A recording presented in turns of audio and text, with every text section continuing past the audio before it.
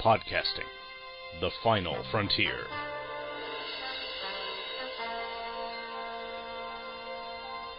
This is the Hammer Podcast. Its 30-minute mission: to rehash geeky topics, to seek out new bastions of nerdiness, to timidly go where the more talented have gone before. Greetings, and welcome to the Hammer Podcast, the official podcast of thehammerstrikes.com. I'm your host, Gene Hendricks, and I owe you listeners both an apology and an explanation. The apology is because this episode was supposed to be released in September, and we are now nearing Thanksgiving. Therefore, we are over 2 months late. Now, the explanation for this is because Michelle, my wife, has gotten a job at the Amazon Fulfillment Center in our town. And she is currently working nights, which is perfect for us because that means we don't have to worry about who's watching Kira, what happens during the day if she has a half day, etc. So what this means is that I have very limited podcasting time right now. Michelle's working 4 10-hour days. Monday, Tuesday, Thursday, Friday. And because she works nights, that means even on Saturday, Sunday, and Wednesday, when she doesn't work, she still has to sleep during the day. So while she's asleep or at work, I have to be around for Kira, which means I can't be sitting in the office with the door closed and headphones on. Yes, she's 8. Yes, she's a very responsible child, but she's 8, and she's a child. So I have to be there and available. So obviously I can't be podcasting all the time, and editing is even worse. Editing, as many of you may know, typically takes 3 times the amount of recording time. So if you're listening to a 1-hour episode, you can be pretty sure that it took 3 hours to put together.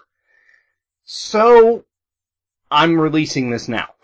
It's basically when I was able to get around to it, when I was able to get free time, where either they were both out of the house, or when Michelle is sleeping and Kira's off with a friend, or last weekend Kira was camping, so I was able to cobble this together. Now, for the foreseeable future, this is how it's going to be. And I do have another episode beyond this one already recorded, and I have an episode of the Quantum Cast that still needs to be edited, also has been recorded. So I'm going to get to them when I can get to them, which means I have no idea when they're going to be released. So if you'll just be patient and bear with me, I will get them out. I have been making guest spots on other shows. For the simple fact is, I can schedule that for a Wednesday night or a Saturday night, and know that Michelle is around if Kira needs her. Even if Kira's asleep, I still don't like doing it if I'm the only one here, because that's the kind of parent I am. So, why don't we get on with this episode? I'm sorry, I'm not going to be able to do feedback this time, but like I said, I have very limited time. I want to get this out the door. I will promise to try and tackle feedback at the beginning of the next episode, whenever that's going to come out.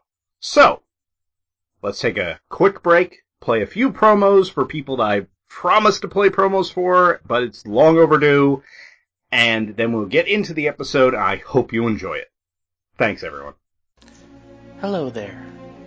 Do you like geeky stuff? Well, I hope so, as you're listening to a podcast about it. Tell me, do you feel as I do that the geek culture has gotten so polarizing that what you enjoy just isn't as much fun as it used to be? Are you tired of being called a fanatic or traitor for simply liking or disliking something? Do you wish that there could just be an in-between area where all geeks could hang out and talk about what we love and why we loved it in the first place? Do you wish that there could be a place on the internet that actually brings some positivity back to geekdom? Well, if you agree, then please check out Tangents Abound.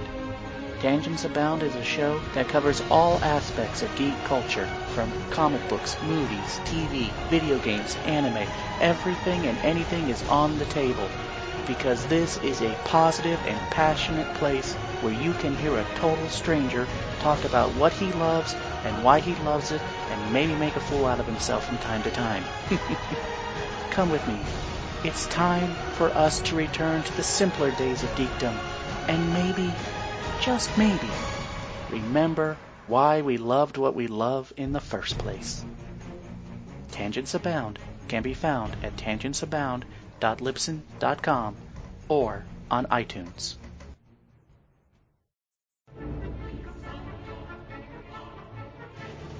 Batman Nightcast, a thrilling new podcast from the Fire and Water Podcast Network, hosted by Ryan Daly and Chris Franklin. Nightcast chronicles the Cape Crusaders' adventures in Batman and Detective Comics after Crisis on Infinite Earths. Highlights from this legendary era include Batman number 400, Legends, Mike Barr and Alan Davis, Batman Year 1, Batman Year 2, Max Allan Collins, the new Jason Todd, Millennium? You're not doing this right. Let me take over. Alan Grant and Norm Brayfogle. Alan Grant from Jurassic Park? Did you hear me say Norm freaking Brayfogle? Oh yeah! Son of the Demon. The Killing Joke. A Death in the Family. Batman Year 3. A Lonely Place of Dying. Alan Grant, Alan Davis, Max Allan Collins. Why are there so many people named Alan from this era of Batman? The Rise of Tim Drake. Legends of the Dark Knight. And that's just up until 1989. Did anything exciting happen with Batman after that? You'll have to tune in to find out. Batman Nightcast, part of the Fire and Water Podcast Network. Find it on iTunes and at fireandwaterpodcast.com. Oh, we forgot to mention your favorite issue, when Batman fires Dick Grayson. You want to find another co-host?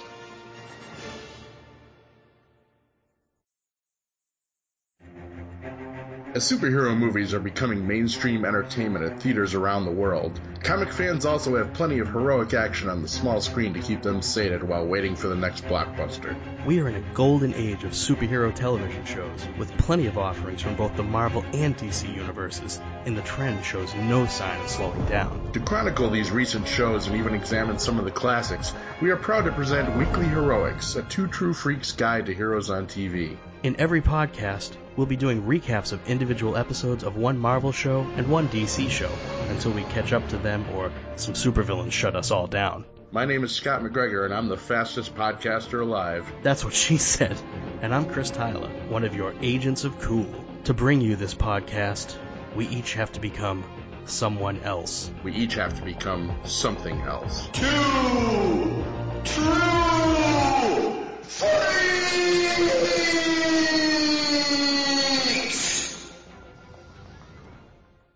Welcome back. And this time I have a returning guest, but not a returning guest to this show. This is a man who has been on both of the other two True Freak shows that I host, but never on this one. So let me welcome, for the first time, a co-host of the Vault of Startling Monster Horror Tales of Terror, and a co-host of the brand new Weekly Heroics show, Mr. Chris Tyler. How are you, sir? I'm easy. No, I'm well, Gene. Thank you for having me on. It's a pleasure to be on. Doing good. Good. I'm glad to hear it. And now, this being my September episode, you all may think that I'm going to be talking about Star Trek with Mr. Tyler. Well, that's where you would be wrong, because everybody's talking about Star Trek. I was on 3 different podcasts talking about Star Trek. That's okay. There's not enough Star Trek podcasting. True, and I mean, hey, Siskoid just started a new one over at Fire and Water. I listened. I look forward to more. Yes, that's going to be a fun one to listen to. But what we're going to talk about today, and this is in honor of the passing of a great man, Mr. Gene Wilder, who we lost just over 2 weeks ago as of this recording, we are going to talk about my favorite Mel Brooks movie, and that would be Young Frankenstein. It's Frankenstein. Well, at the beginning it is, not the end. This is actually one of the movies that I saw when I was very young, because my parents are great that way. Yeah. Also, my dad is one of those, like Al Giaconetti. He is one that introduced my sister and I to classic monster movies. So when I first saw Young Frankenstein, I was already familiar with the Boris Karloff Frankenstein movies. So I appreciated what they were doing. Yeah. I didn't get all of the jokes. Good. I should hope so. 'Cause that's... But it was still funny. Yeah, there's enough in it that if you're a kid, there's plenty of stuff that you're going to laugh at, and if you're an adult, there's even more stuff you're going to laugh at. Yes. And it's odd. This and The Producers, I would say, are probably my two high-level Mel Brooks movies, which are the two that have the least amount of Mel Brooks in them. If I had to pick my top two, it probably is going to end up being Blazing Saddles and History of the World, but that's me. Right. To each his own. But you notice that we both mentioned Gene Wilder movies as the top ones, so... Oh, yeah. You just can't beat it. And he only ever did 3 movies with Brooks, and 2 of them were in the exact same year, and I believe were the first and third highest grossing movies of that year. I can understand why. Yes, because they were brilliant.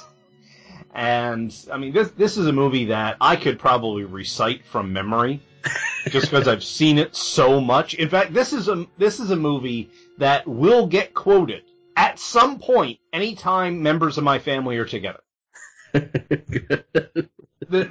It doesn't matter what the occasion is. It could be Christmas, could be a summer barbecue, or grilling. I'm sorry, Scott Rifen, grilling. But at some, like, my dad will just bust out at some point. It's, I ain't got no pie.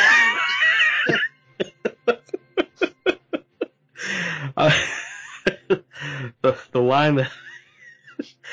line that always stuck with me, and I saw this way too young too, and unfortunately I did get a lot of the dirty jokes, was the he'd have to have an enormous Schwanstücke. Yes. And while deadpan delivery of, well, that goes without saying. That is always, when somebody says something that's so obvious to me now, that's my go-to response is, it goes without saying, in the dry Gene Wilder fashion. Yes. Oh, and I have to point this out, and most people don't know this because I don't take my shirt off that much, for obvious reasons, but I actually have a benign fatty tumor on my back just below my neck on the left side. I have a hump. Now, it has gotten smaller as I've lost weight, but it's still there. Did it switch sides, though? It does not, but every now and again, my dad will ask me how it is, and I'll just look at him and say, what hump? Or if we're dressed up, he'll do something like that, and I'll say, "Oh, never with tails." Oh, if Gene Wilder is the straight man in this movie, and ostensibly he is, you can't take your eyes, no pun intended, off of Marty Feldman in this movie. He is brilliant. He is just so over the top in this movie that it is amazing. And he's really the only one that's cartoony to the point of it just not seeming right with everybody else. Yeah, even Cloris Leachman is pretty much playing it straight. Yeah, almost everybody is. It's the first time I watched this. I don't know if I had seen the original Universal Frankenstein series, and as a kid, the very first time I watched it, it's really not that funny up until you get to a certain point. It's so dry. And it's the care that went into the production of making this look like it had come out of 1938 Universal backlot is astounding. And honestly, if you turned the volume down on this and you played it as a silent movie with just title cards, you might not know it's a comedy. Yeah, because there's so little slapstick in it. There's a little, but it's not to the point where it's, exactly. Yeah, I mean, Wilder, we all must act normally, and his collar pops open. Yeah.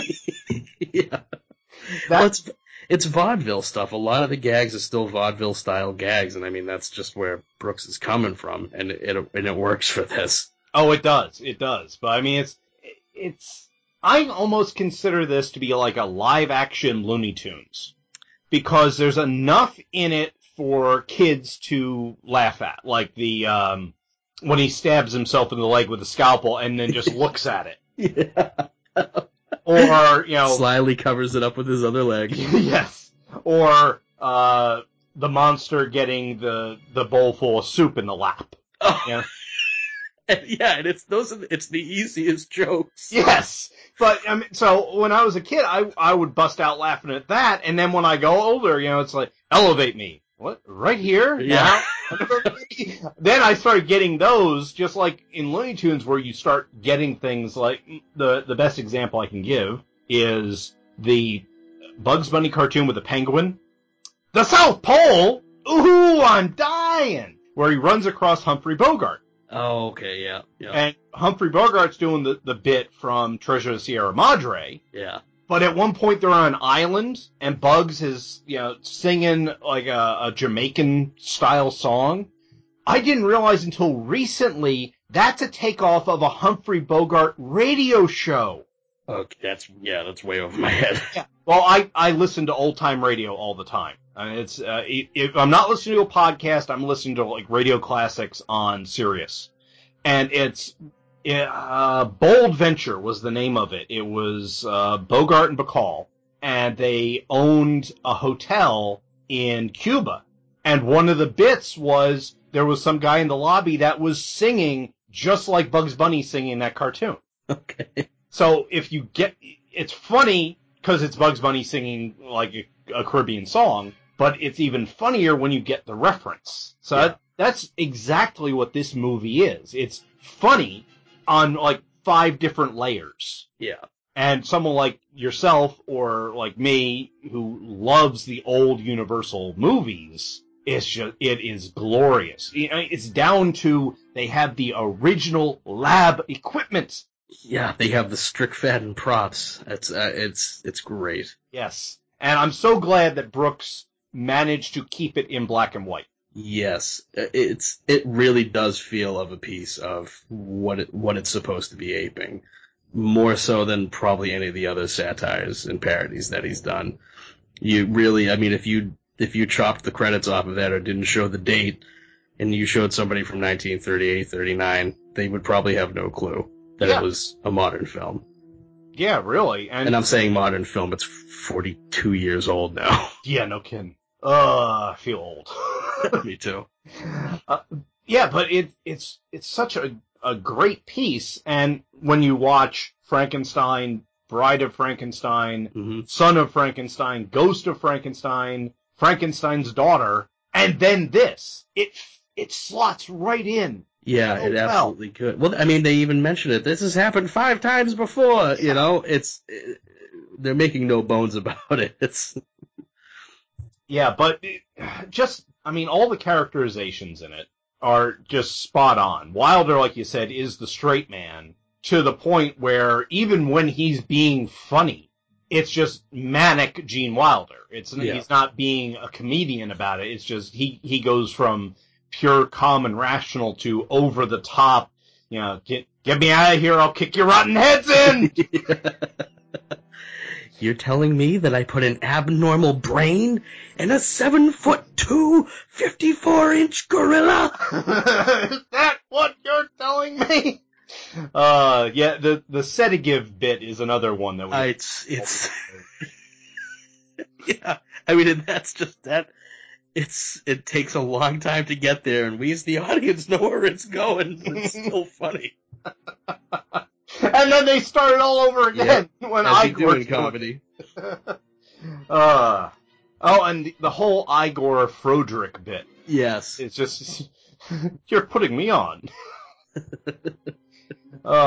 It's a brilliant movie, and the cast is excellent. This is probably the first movie I saw Terry Garr in. I think it was the first movie anybody saw Terry Garr in. But, she had been in other films after this that I hadn't seen. Yeah. But I didn't know her from Laugh-In. So that must have been interesting, going from Laugh-In to this, because Laugh-In was more over the top. Yeah. Stuff. Well, she's over the top in a way, too, and it's... Well, yeah, to a degree. It's almost the blonde bimbo part, but it's not quite that. I mean, she's not really exuding any sort of overt sexuality. It's a kind of a naive sexuality. Yeah, it's like she does not pick up on references. No. Which is, it's almost like I think she was supposed to be this country girl brought into all this, and she didn't understand what was going on. Like the roll in the hay bit. Yeah. She literally means rolling in the hay. Yeah, I mean, I wonder if Rose Nyland from Golden Girls was drawn from this in any sort of way. Oh, wow. I hadn't even made that connection. Yeah, but she's so literal. Yeah.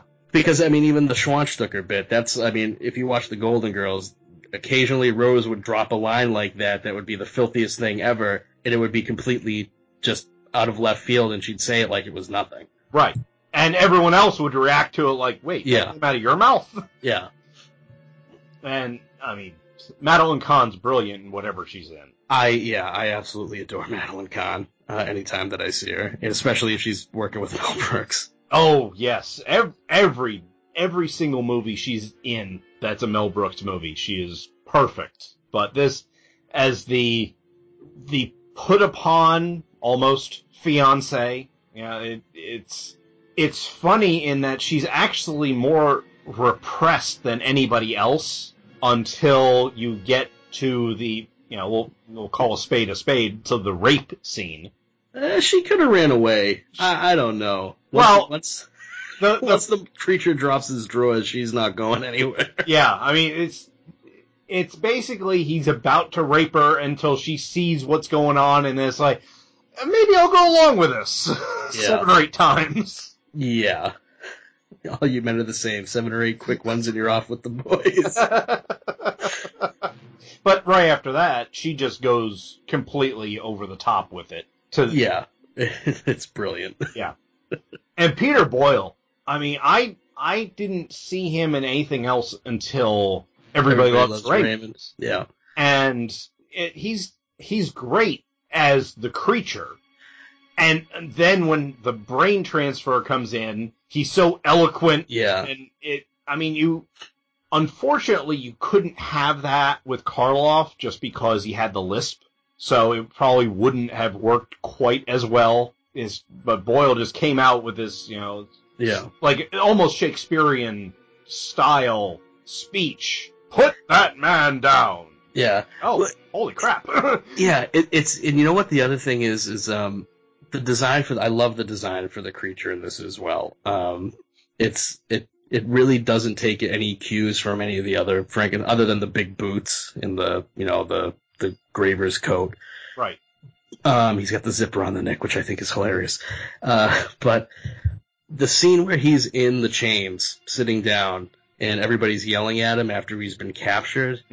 If you look at his face in that scene, rewatching it again, it clicked on me that if they had played this completely straight and the makeup was a little bit better, he easily could have pulled off the full pathos formed version of the creature. I don't think he would have had any difficulty doing that performance. Now he does the funny stuff exceedingly well too, but that scene where he's chained up, I mean, if you put Karloff's face on that scene, it would be the same thing. Yeah, that scene reminds me a lot in the look, the way he's holding himself and everything, as in the first Frankenstein, when Karloff comes in and he sits in the chair, and he's just sitting there like, what's going on? Because the brain isn't quite hooked up correctly yet. In Bride, he's actually verbal, the neurons are actually firing, but he's more of like a toddler in the first one. And you kind of see that here where Boyle does it, is like, what I do? Why am I in trouble? Yeah. And it's great. And then you just have the over the top idiot with the match, Yeah. Little boy should be afraid of fire. Yeah. You went to that well once too often, didn't you? Yeah. What else was I gonna? I just had another thought to it. The subversion of expectations. Clearly, James Whale's Frankenstein and Bride of Frankenstein were a huge influence on Mel Brooks at some point. Oh yeah. Or Gene Wilder, because the two of them wrote the script.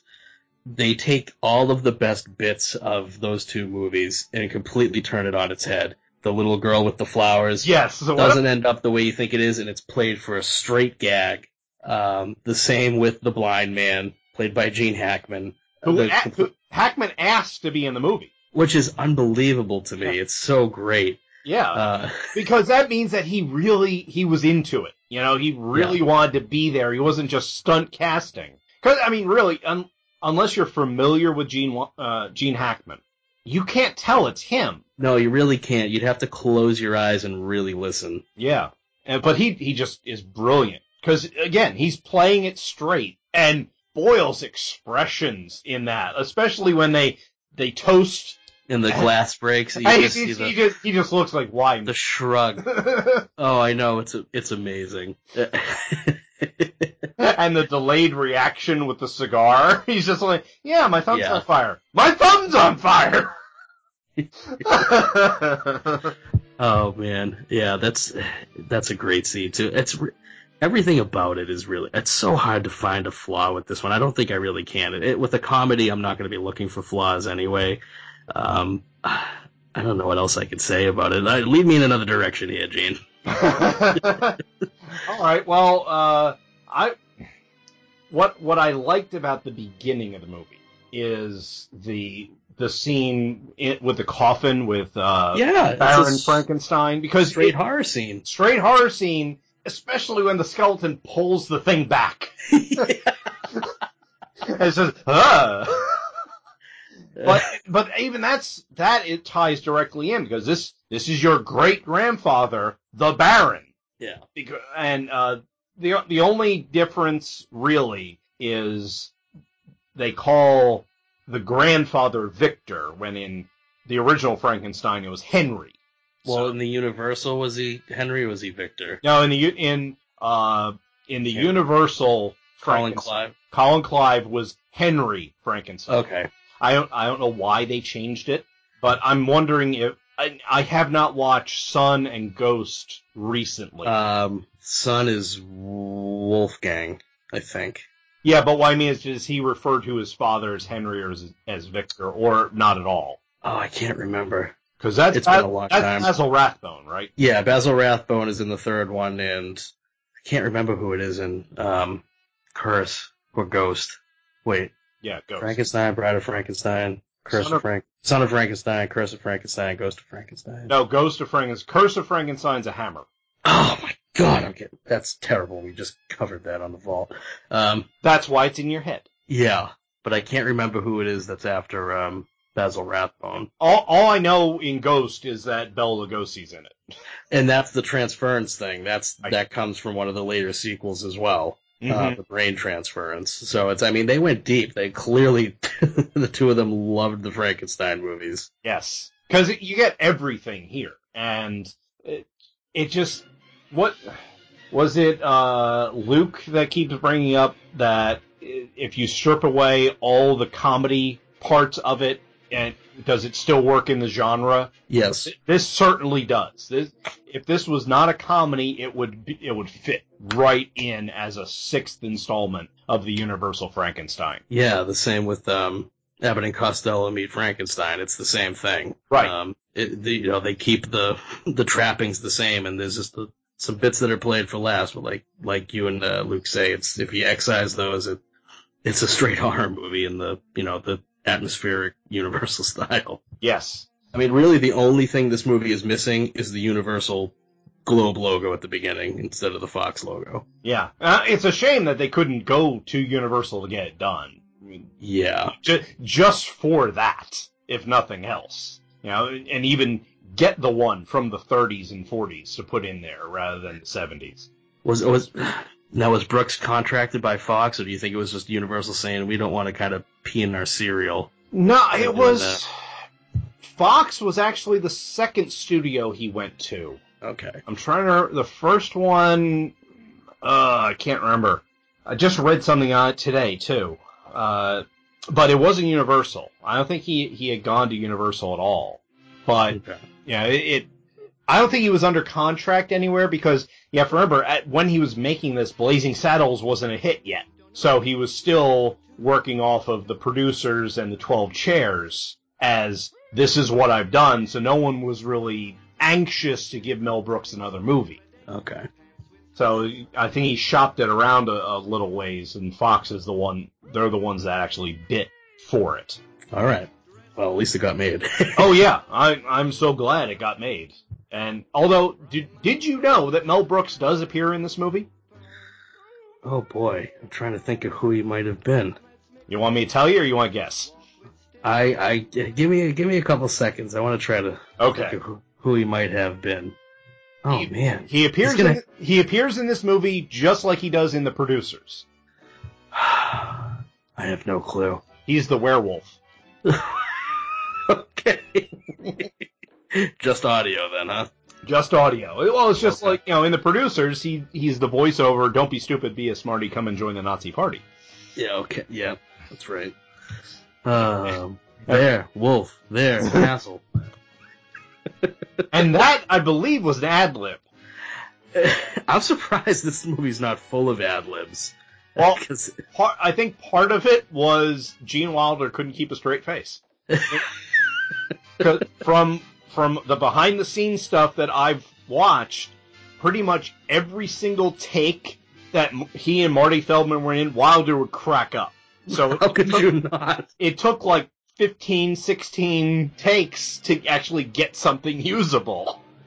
But yeah, I mean, Marty Feldman, you're anywhere near him, and you're just going to die laughing. Yeah. Did you see the one interview that Mel Brooks had? It's like a couple days after Gene Wilder died on Jimmy Fallon. I did not. I will probably track that down after we finish recording. It is really good. But he says in that, he said, listen, if you want to go somewhere where Marty can't see you, just go up, touch your forehead to his right in front of his nose.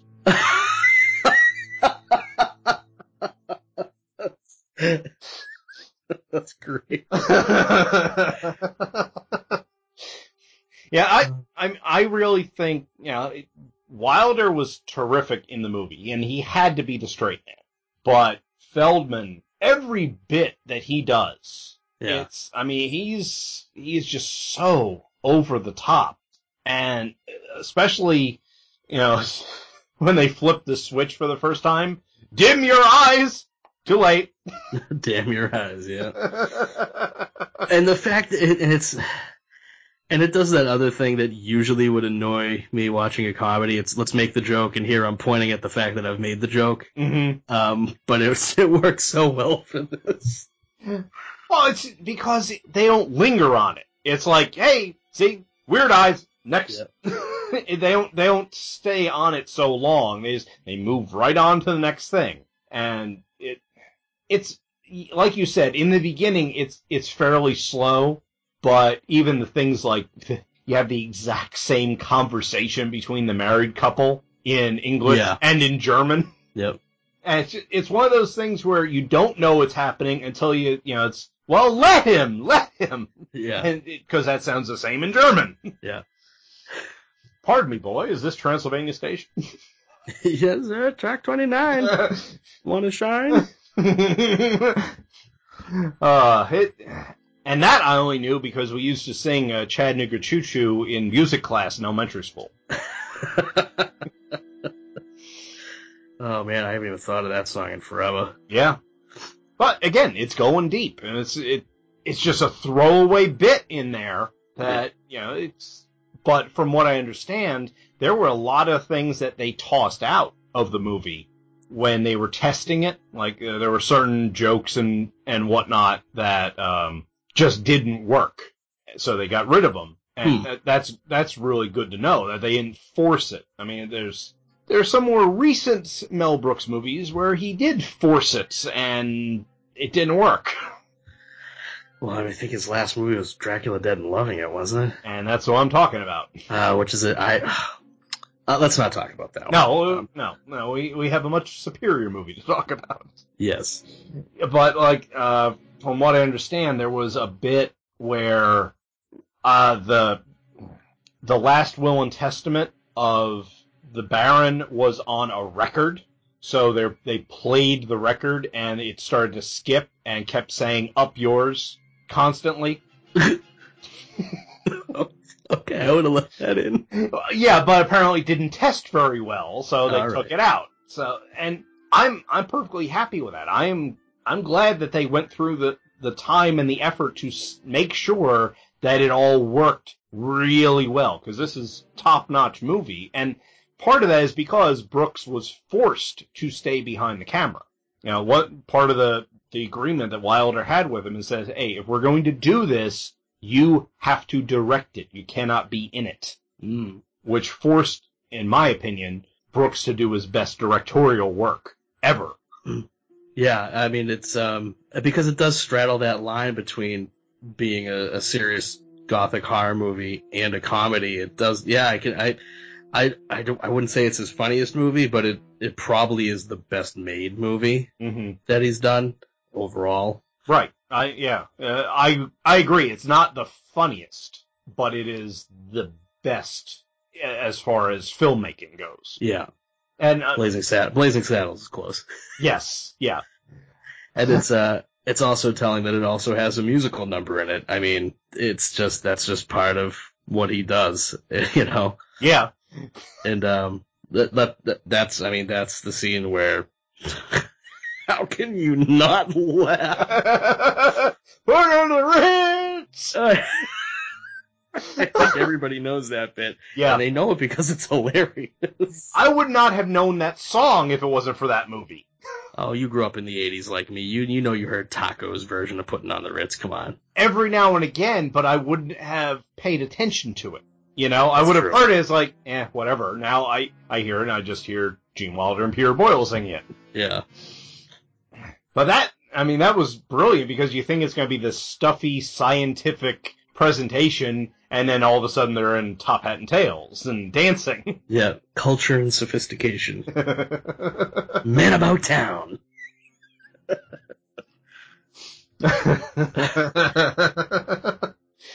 There's so much to love about this film. Yeah, it's hard to really. I could if you like Mel Brooks's movies, you're gonna like the movie. There are people that don't find his brand of humor funny. I think that they're soulless and joyless, and I don't want to be associated with them. But that's me. I guess if you're maybe a real diehard fan of the Universal horror movies, and you see that they kind of maybe taking the mickey out of, some people just can't, they don't like satire and parody. Again, I don't really want to associate with those people, and I find them soulless and joyless. But I certainly enjoy it, and that's why I'm talking to you about it now. Yeah. Well, I mean, it's the same type of humor you get in Mystery Science Theater. You know, there are occasions where MST or riff tracks, depending on what era you're talking about. Yeah. They will either rip the film to shreds, and deservedly so in most cases, or they'll just make fun of the situations in the film. So, like, Jason and Al Jackanet just talked about something on a recent episode of Bugs, Bots, and Babes, and that was Black Scorpion, which I have only seen the Mystery Science Theater version of. But in that, they're not making fun of the movie so much as they're just having a good time with the situation in the movie. They're not saying, hey, this is horrible, why are we watching this? They're just saying, wow, you know, why'd that kid think it was a good idea to stow away down here? You know, yeah. Just the ridiculousness that you would see on your own. It's the same thing here is, this guy sewed up dead body parts and made a living creature. That's, on its face, that is ridiculous. They're having fun with it here. And they're not, it's partly an homage to it, partly a satire, and it works on all levels. And as a lover of the classic monster movies, also of the more recent, Toho kind of tokusatsu movies. Yeah. And Luke will be happy that I can pronounce that. Yeah, there's an inherent silliness in the movie. You put that aside when you're watching it, just because you're there to enjoy that film. This it just grabs the silliness and say, hey, look at this. Yeah. I mean, the most ridiculous stuff happened. I mean, the bit with the horses every time you say Bluka, and then not content to let it rest anytime her name is said, it happens. And of course, Marty Feldman going back out for that one more time, opens the door back up and says Bluka one more time just because you know it's going to be funny. And the grin on his face when he does it. Yeah, just so pleased about making himself laugh. You know? When Madeline Kahn shows up at Castle Frankenstein, and he's all over her, and she doesn't seem too put off by him. And, just blatantly flirting with her. Yeah.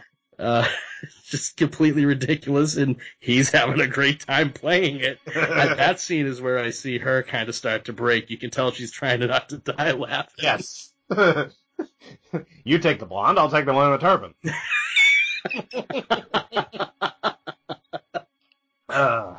Marty Feldman doing Groucho Marx. You can't beat that. That's pretty much what it is, and it's genius. Oh boy, yeah, it's one of those movies that if it's on, I'm watching it. Yeah, you gotta watch at least a little bit of it. Yeah, if I come across it and I'm not supposed to be doing something else, I will leave it on. It's just such a brilliant film, and I encourage anyone out there that hasn't seen anything. I'm pretty sure a lot of it's on YouTube. Look for the behind-the-scenes stuff, the outtakes more than anything else. Because you see just how hard it is to make a comedy like this, when it is so friggin' hilarious that the actors can't keep it together. Yeah, comedy and horror are the two hardest to do, from what I hear from other filmmakers. So if you can do both of them in one movie, you must be pretty good at it. Yeah, yeah, really. But, I mean, it helps that you have the level of writing that you had between Brooks and Wilder, and just the level of the cast. I mean, there's probably the most underappreciated character in this, in my opinion, is Inspector Kemp. Because he is so dour about everything, but the man is patently ridiculous. Yeah. He's got a monocle over an eye patch. Yeah, it's so great. And the wooden arm that keeps shifting which one it is. Oh, I never even noticed that. Yeah, I think it's usually his right arm, but in at least one scene, it's his left arm. All right. Oh, gee, I never even picked up on that. Yeah, I think it's the scene where they're all, where the riot has begun and they're going to the castle. I think he flips his left arm up like it's the wooden arm. Okay. You see, that tells you how much I get sucked into the movie. Didn't even notice it. Yeah. Well, I have a tendency anymore, if I've seen a movie a lot, and we did this past Sunday when we went to see Labyrinth in the theater. So jealous. And I look at the background. I look at all the stuff around what's going on, because I know what's in the foreground. I know what's happening there. I look at... David Bowie's package. Well, that was what Michelle was looking at. So you were checking out all the Froud-inspired goblins in the background, then? Right, yeah, and what are they doing? So, like, in the throne room, okay, you see the ones that are singing right in front of you. Well, what's this guy doing back here? Well, one of them is trying to net a pigeon. Yeah. And actually does it at one point. Yeah, the stuff on display in that is great, but we're not covering Labyrinth. No, but it's the same thing here, is I've seen it so much that I look and see what's going on in the background. Like in the town meeting scene, I'm looking at the peasants, and, okay, what are they doing? And it's nothing, like there's none of them are playing gin rummy or anything. But everyone's acting, they're not just sitting there taking up space, they're actually doing something. Yeah. But that's how I notice these things, like the arm switch and whatnot. Because I'm looking for all that trivia. Because I'm annoying that way. Yeah, I just try to look down Madeline Kahn's shirt, because I'm madly in love with Madeline Kahn. I always have been. Yes. Since I first saw Blazing Saddles. Can't imagine why. Well, she's tired. So tired. Okay, all right. We'll cover Blazing Saddles another time. Another time, yes. Yeah, another one we need to talk about is The Adventures of Sherlock Holmes' younger brother. Yes. Smarter brother, whatever you want to call it. Yeah. Because I saw that, and I'm going to tangent us again. I know you're finding this unexpected. It's a Two True Freaks production. But I am a huge fan of the Jeremy Brett Sherlock Holmes series. Are you familiar with that? Yeah. Okay. To the point where I can tell you which Watson is better, in my opinion. Okay. But I love all those. I've read a good portion of the original stories. My parents actually have a 10 or 12 volume set of Sherlock Holmes. All the stories. And, yeah, my favorite, both in novel form and in the Jeremy Brett version. Not so fond of the Basil Rathbone version, but the Jeremy Brett version is The Hound of the Baskervilles. Yeah, that one's pretty great. So I'm watching, I love all that stuff. Then I see this movie about his smarter brother. Oh, that I gotta see. And I also love Rumpole of the Bailey, which is, it's a British TV series about Rumpole is a defense attorney, and he takes on these kind of hard luck cases, but it's a comedy, and it's played by Leo McKern, who is Moriarty in the Sherlock Holmes Smarter Brother. Okay. So I see that. I see Gene Wilder, Madeline Kahn, and Marty Feldman going just completely bananas, especially when they start doing the dance number. Now, and it's brilliant. So, but again, Madeline Kahn is just terrific because she's terrific in everything, and she's a pathological liar in that, which is even better. Excellent. But back to Young Frankenstein. The amount of dirty jokes in this movie, I was surprised when I finally got them all. There's quite a few. Yes, there are. The number of penis jokes in the movie.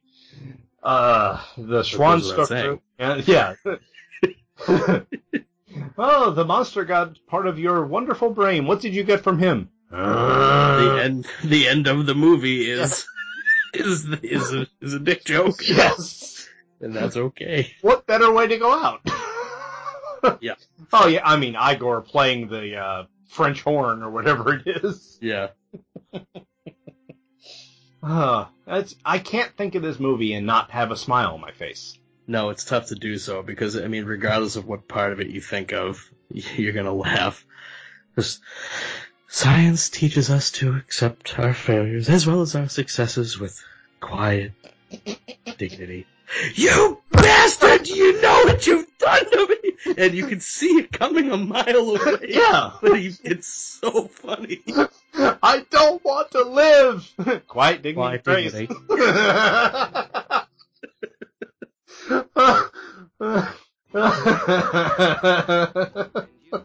Put the candle back. Oh man, that is another one. I will say that at just about anything that has gone wrong. Something happens, like the dog knocks something over and says, "Put the candle back," because there's nothing I can do about it. So why not laugh? Yeah. Well, I think we've been going around in circles for a while here. Yeah, just like that revolving door. But it's. I mean, that's the thing with comedies. If you're going to talk about a comedy after you discuss the technical filmmaking of it, if there's more to it than just being, we're going to put the jokes on the screen, then all you do is end up reciting the best bits and talking about them. Very true. Very true. Well, I'll just say this.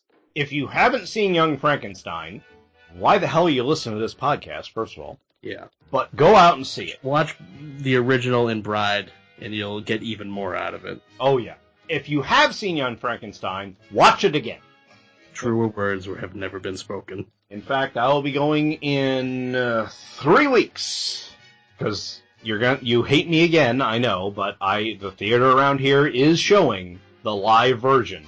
The live broadcast with the intro by Mel Brooks on October 5th. Yeah, lucky you. Well, if you want to make the trek down, you can come with us.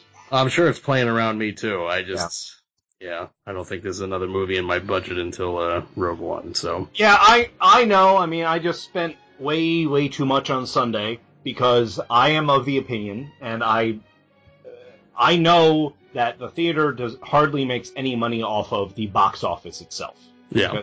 So whenever we go to the theater, we go and get concessions. Okay. So I have to support the theater in some way. So between the tickets and the concessions, I spent way too friggin' much at the movie theater. But when else am I going to see Labyrinth on the big screen? When else am I going to see Young Frankenstein on the big screen? You know? And then later in October, Michelle is going to go and see The Shining because Kira can't see it. Okay. She's 8. I'm not going to do that to her. And why not? Danny's a good role model. Well, see, something happened when Michelle was little. Shining was on TV. Okay. She said, "Oh, I'd like to watch this." And her parents said, "Okay, but you're going to watch all of it." Oh. When she started to get scared, they would not let her leave. Okay. So, I will not put my daughter through that. I am willing to let her sit, like yesterday we watched Jaws 2. Okay. For the show that you listeners will hear next month. And she has seen the original Jaws. Mm-hmm. Remember, 8-year-old.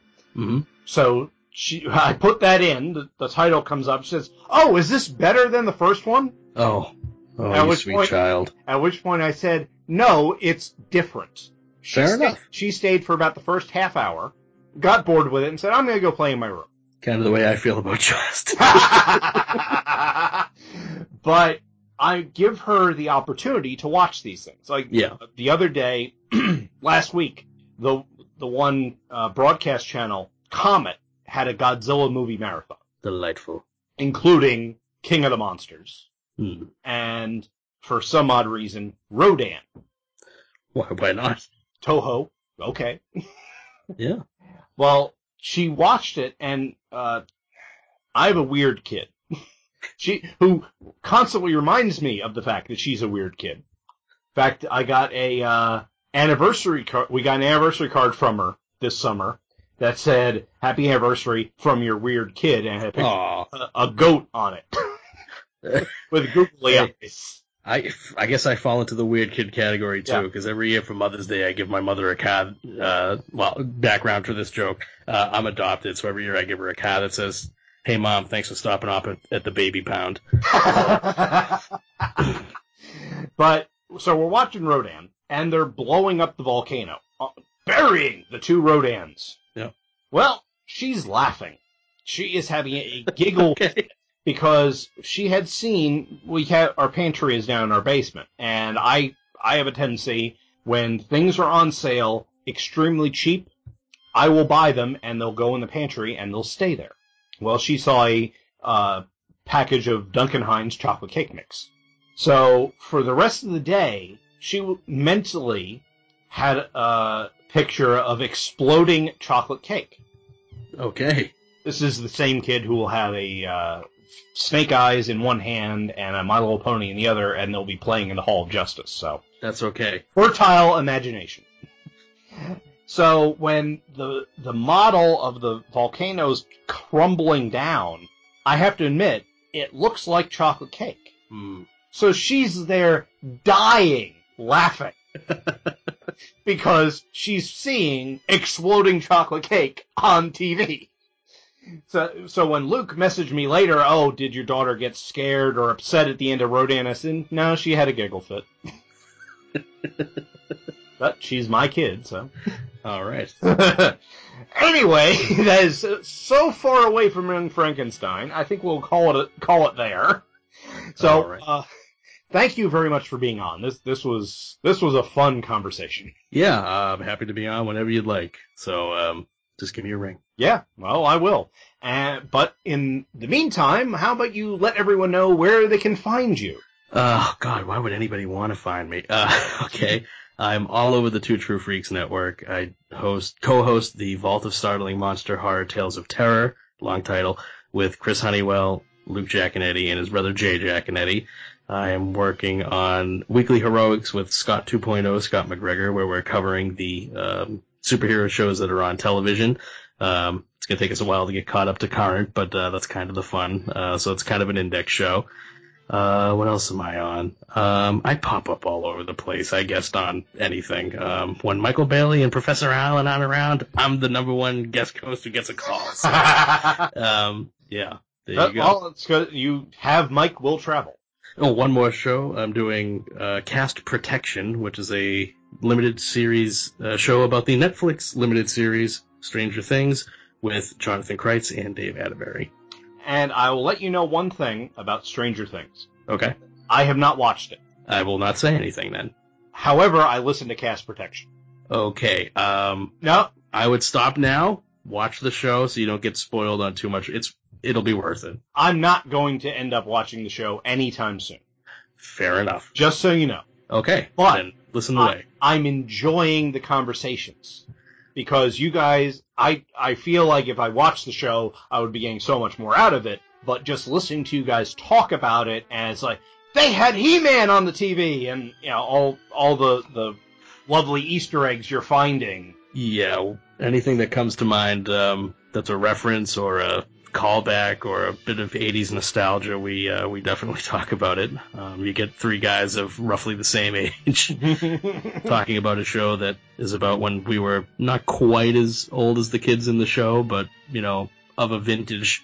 There's a lot for us to talk about. Yeah, it's fun to listen to, and you know, I would say to you, dear listener, check out Cast Protection, The Vault, and Weekly Heroics. They're all great shows. Plus, anytime you see Mr. Tyler's name pop up in a show notes Run away, on Facebook, be afraid. He always makes it fun. And Thank you. You should actually be hearing the two of us show up on a Back to the Bins episode in the near future. Yes, it'll be a good one. Yes, I think, well, it'll be good for 2/3 of it anyway. Yeah, don't blame me. I picked a crummy book. You had a crummy book thrust upon you, I think. Some men have crummy books. Some men have crummy books thrust upon them. I am that man. Well, thank you again for being on. I had a great time, and we will definitely do this again soon. Excellent. All right, and we'll see you next time, everyone.